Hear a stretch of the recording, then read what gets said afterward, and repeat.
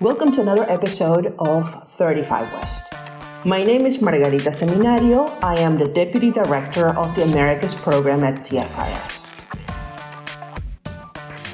How professional the Mexican government. Are we ready? I don't reform trends in Argentina. Right. And that's what happened. Role at all in the NAFTA negotiations. Welcome to 35 West. On Sunday, February 6th, Costa Ricans will head to the polls to elect a new president, 2 vice presidents, and 57 members of the National Assembly. With about 24 candidates running for the presidency and none polling above 20%, a runoff in April seems highly likely, and this election becomes a very interesting one to watch in our region. Our guest today is Glenda Umaña, a journalist with more than 25 years of experience covering Latin America and the Caribbean. Glenda was previously one of the top anchors for CNN en Español, reaching an audience of more than 50 million with her coverage. Today, Glenda's work seeks to support and elevate high-quality journalism throughout Latin America. In this podcast, Glenda will share with us her insights on the upcoming election in her native Costa Rica. Thank you so much for joining us today. Margarita, how are you? I'm so excited to be here and to welcome all the audience. And thank you so much for putting Costa Rica in the spot. Well, it's in the spot this week, especially all over the world. We're having this democratic festivity. For us, it's a festivity and an important, certainly an important moment for democracy and for the area, for Latin America, for the region. Glenda, let's get to know you first. Tell us about your professional background as a journalist, and also tell us about the work of Glenda Umaña Communications. How did that come about? And what issues do you focus on that are relevant to the region? Thank you so much for that question. As you mentioned before, I am a former CNN news anchor. I worked for CNN Español for 18 years. And I studied here in Costa Rica, where I'm right now, although I live in Atlanta, I still live in Atlanta, Georgia. And I studied journalism here. And then I had the opportunity for a scholarship in communication in Florida International University for my master's degree. That was a part of the program for Central American journalists. And certainly that was a great opportunity for me because it opened my eyes about international networks and my passion for journalism and for broadcasting, for trying to get into these international networks. That was very, very hard, I have to say, because I was a Costa Rican without, documentation or without knowing how to get, without knowing things about agents and things like that. But I got some good advice and finally I got into, there's a big story about that. I don't want to make it long, but in 1997, I was part of the team that started the first 24-hour network, Spanish, which is CNN en Español. I was there for 18 years. And one day, for corporate reasons, 1,400 of us had to leave. They had to let us go. So I really didn't know what to do. But then somebody expert in marketing, they said, well, your name, you have a brand here. I'm a journalist, so I was not focusing on marketing. And that's how we started Glenda Umaña Communications. And I'm special, my passion for journalism is number one. I still do a freelance and I work a lot in our social media, our platforms. But also I have working many, many projects through the region, especially in communication, trying to strengthen certain institutions that need that. For example, in Guatemala, we have worked for USAID, they call it USAID, which is the International Agency for Development in Programs to strengthen, different institutions related to electoral issues, but also to strengthen, for example, the security, to go against corruption. So I feel very proud of that. We have had the chance to observe also elections in Salvador. We have had the chance to host presidential debates in Guatemala, in Chile, in Salvador, and certainly also in Costa Rica. Also, as part of our projects, I'm a speaker, and we work a lot of empowering women in the region, in the private sector, but also in public sector. And so that's something very important for me. We just did something related to education and how the pandemic has impacted education and the new way and the challenges right now that we have in the region on education. So we are working in many subjects, including elections and also the Costa Rican election. Exactly. So give us a landscape of the electoral process in Costa Rica. Give us some stats. Give us number of voters going to the polls, who votes. Give us a picture of the candidates, please. Okay, sure. As you mentioned, right now I'm totally involved in this process. And in Costa Rica, this is very, very historical process. I am a little, I have to say, and this is hard to say because I know you will be shocked. And Margarita was mentioning at the beginning, but you know how many candidates we have for this presidential election? 25. Yes, you hear me well. 25. I mean, the last one was 16 and we thought it was a lot. Well, this time we have 25 candidates and we are electing new government, but also we are electing new Congress. We have to look for some indices here in Costa Rica. We are like the size of West Virginia, let's say, and we have more than 5 million people. In this election, our 3.5 people are registered to vote, and it's the third time that Costa Ricans living outside of Costa Rica, a lot of them in the United States, have the chance to vote. I remember the first time there were only 12,000 Costa Ricans registered to vote outside the country, and now we have 50,000 people registered. So wow, that's fantastic. Yeah, so it's been growing, and I'm part of a movement too of influencers trying to promote and to motivate people to vote and to make their own decisions, and that is not easy because the headline here is that when I'm talking to you, I mean, it seems like more than 40% of the people haven't decided for whom they're going to vote. And I have to tell you something. I mean, last election, it was around 30% or a little less. We're talking about 40%. And I remember when I was going to vote, Margarita, the person in front of me and the person, we were on the line, and I was talking to them while we wait our turn, and I was asking them for whom you're going to vote, and you know what they said? They said, I'm going to decide inside. I'm talking seconds before entering. I'm going to decide inside, both of them. So it seems this group is growing. Plus, the other thing that I heard yesterday, actually, is that 47% of the electorado, of the people who are able to vote, are between 18 and 39 years old. The future of the country is in the hands of youth. And that's fantastic. I just hope that it's informed. Yeah, in the hands of youth and also women. I mean, it's always the same. It's the same in the States, right? At the end, the women are the ones who make the difference in the votes. But you say very, very important point is the young people. And so the fight, according, to this audience and this part of the citizens, this sector of the citizens are in social media, right?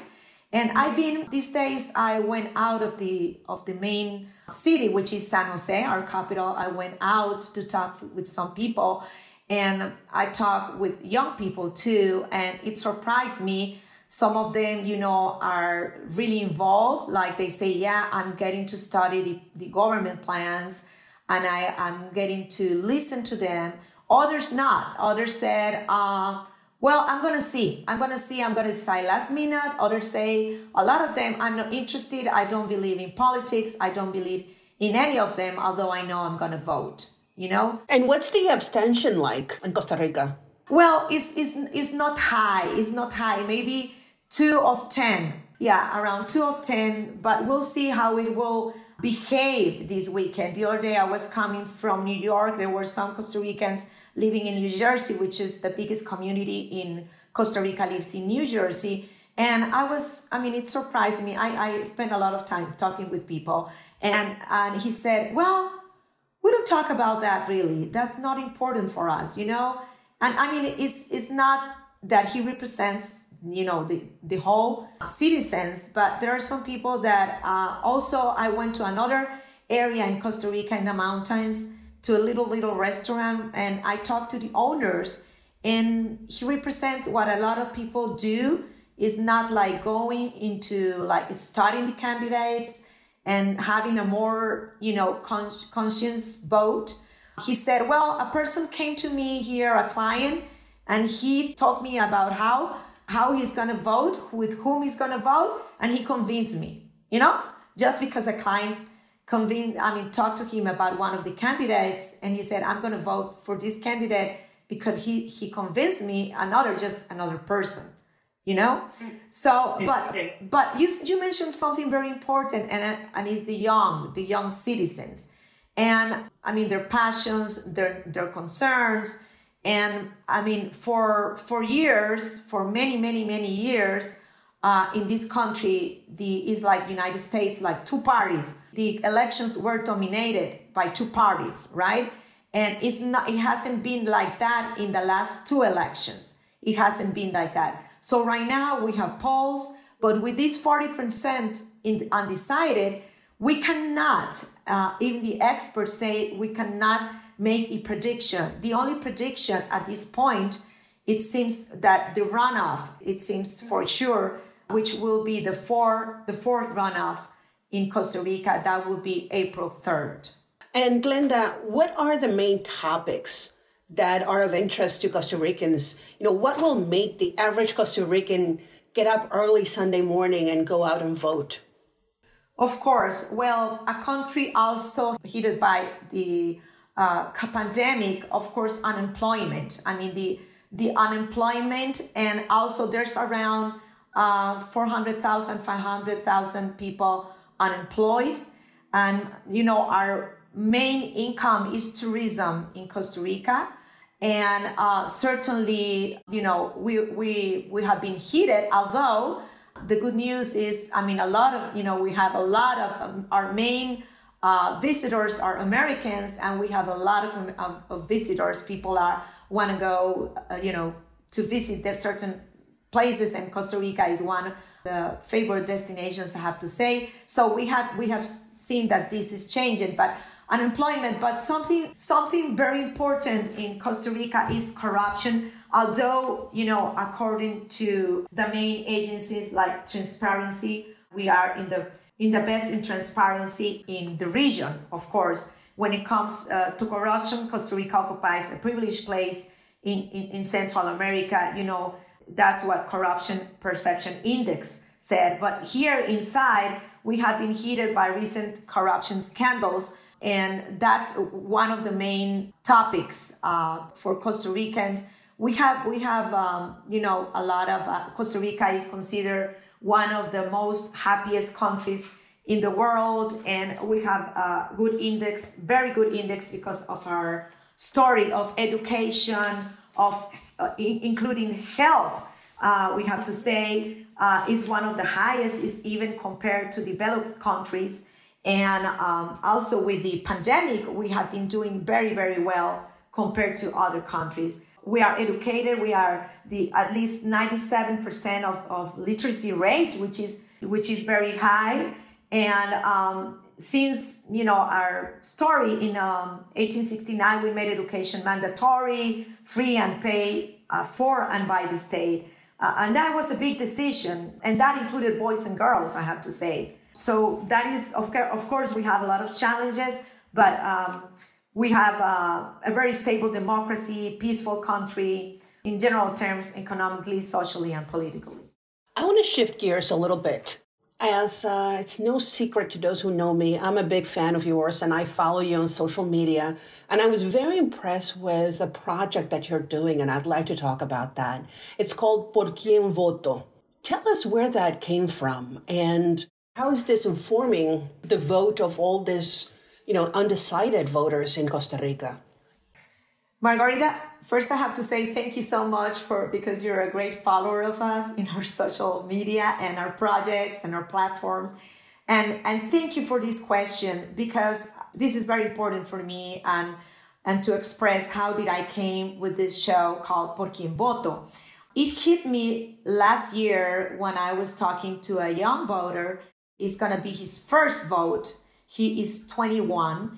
And he said, hey, can you tell me, how can I make a decision? How can I get to know the real person behind the candidate without waiting for the last week of debates? Because here there are like 2 last debates in the 2 main stations.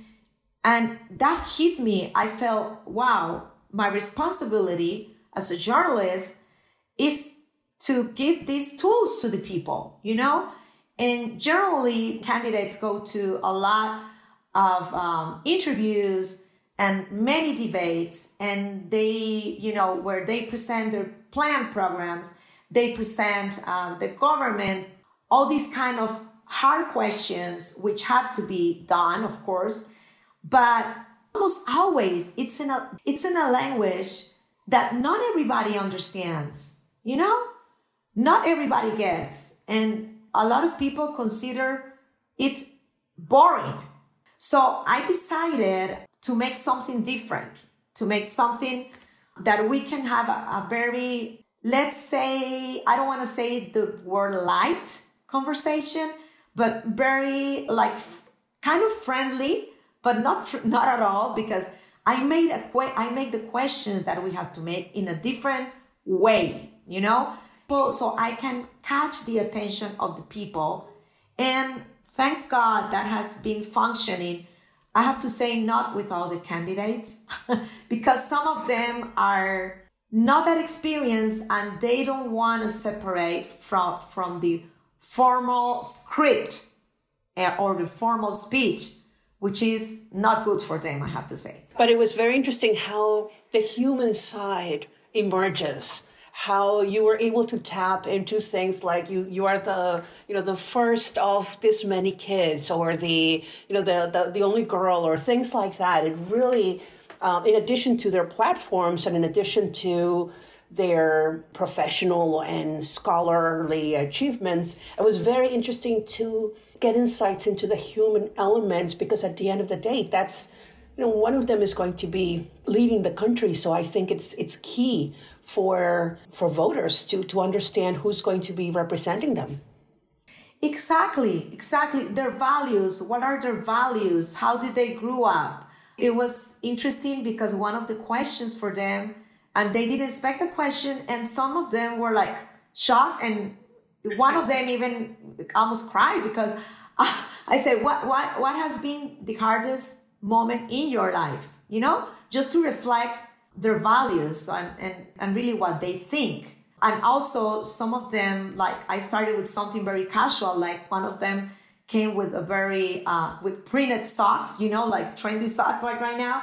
So although he's like, his ideology is not of consumism, or I said, why is it important for you, these socks, where you got them, Things that could be really, what are you talking about? But also to call the attention, and from there, what are their thoughts? How are they going to choose the people that are going to be working? What is important for them? Yeah, and the whole issue about values, I think that was superlative that you were able to tap into that. We will share in the podcast description the link to your YouTube channel so that our audience can check out the interviews, because you've done a fantastic job, and it may be useful for other countries as well to do a similar exercise. So we will be sharing that in our podcast description. Glenda, what can we expect for the second round? Well, the only thing that's certain, or that appears certain today, is that there will be a runoff. There'll be a second round. What can we expect? Can you lay out a simple timeline for the next couple of months for our audience? What are some of the events that we should be looking for? Thank you. Thank you for that question. Well, first, At this point, nobody knows really. I mean, we have the polls, but nobody knows who's going to be the two finalists. Nobody knows. I mean, as we look to the past election, one that was not on the top according to the polls was the one who make one of the finalists, and so it could be totally unexpected, as I said.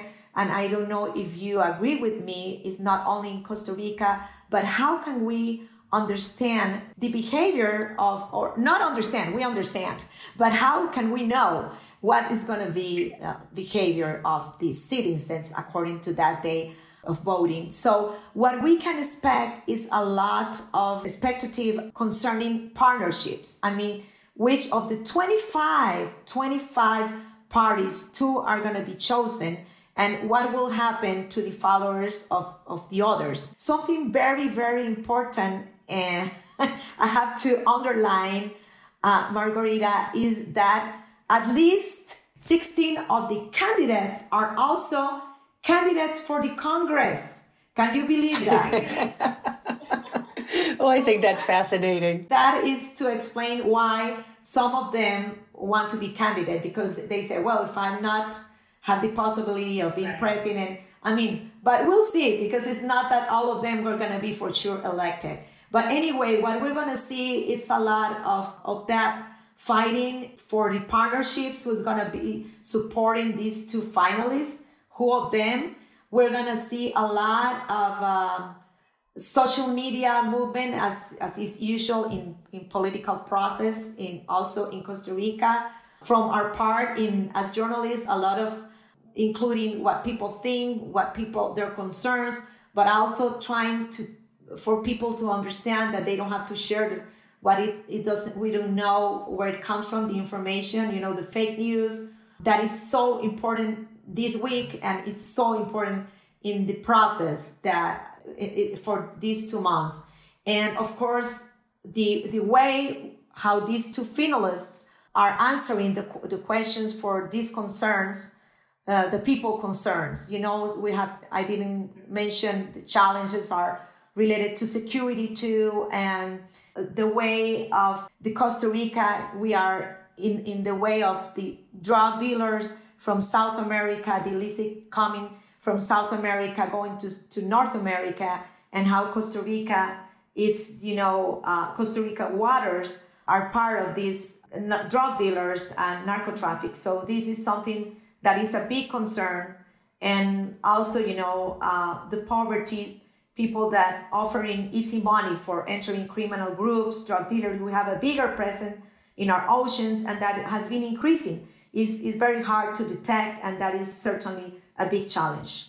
So you've touched upon this, but I'd like to bring this full circle. And this would be my last question for you. Costa Rica is an important partner in the region for the U.S. on several issues. Migration, security, you just mentioned some of them, climate, democracy promotion. Why should these elections be important to the U.S.? Why should we keep an eye on what's happening in Costa Rica? Well, you mentioned something very, very important, because we share a lot of values, and we share, of course, commercially, promoting policies to create a balance between agriculture and protecting our forests and environmental and private owners. That is something that has interest, United States and Costa Rica. We have 150,000 citizens from U.S. consider Costa Ricans, to a lot of students to our country. All of this is such a result of that decision to be partner. Trade has been increasing for the past 30 years. The trade agreements, the United States, we have a strong, we export in medical devices. We have other sources of income from the U.S. relations. And the most important terms of trade, tourism, as I was mentioning, and all these people that live. And I think it's very, very important. I don't think there's going to be a big change. Well, it depends. We have to see very close. There's one of the parties that, it's different ideology. It's more socialist or communist, I have to say directly. And when I interview Jose Maria Villalta of this party, I asked him, for example, what does he think about Nicaragua and Venezuela? Because a lot of people are scared about him being a finalist, Jose Maria Villalta from the Communist Party, although he has been saying, he's not, he doesn't support at all these kind of dictatorships, for example, and he has been in the Congress and doing a very, very good job. That's why a lot of young people are supporting him. Although, according to the polls, but we cannot say for sure according to the polls, since we had that 40%, he's not in the 3 top main finalists. So I don't think there's going to be like big changes according in the relations with the United States. We have been partners, and I think we have, the same view, especially on democracy. And we are not part of the main worries of United States. Compared to Guatemala, Honduras, and Salvador, all the crisis. And although we have, I was saying, some big challenges, you don't see that migration, emergency and crisis migration from Costa Ricans to United States. Glenda, is there something that we did not cover? Anything else that you would like to highlight or add? Well, I just want to say that Costa Rica, we respect so much our institutions. The Supreme Electoral has a lot of credibility. So we are very proud of our system in that area. One of the big challenges in Costa Rica for many, and I've been a journalist, and it's always, every government says they want to shrink all the institutions, because we have like 300 institutions and not all of them work well, and we have to shrink that. So that's a big challenge. But what I have to underline is that this is a big party. This is a big party for Costa Rica. It's very important for us.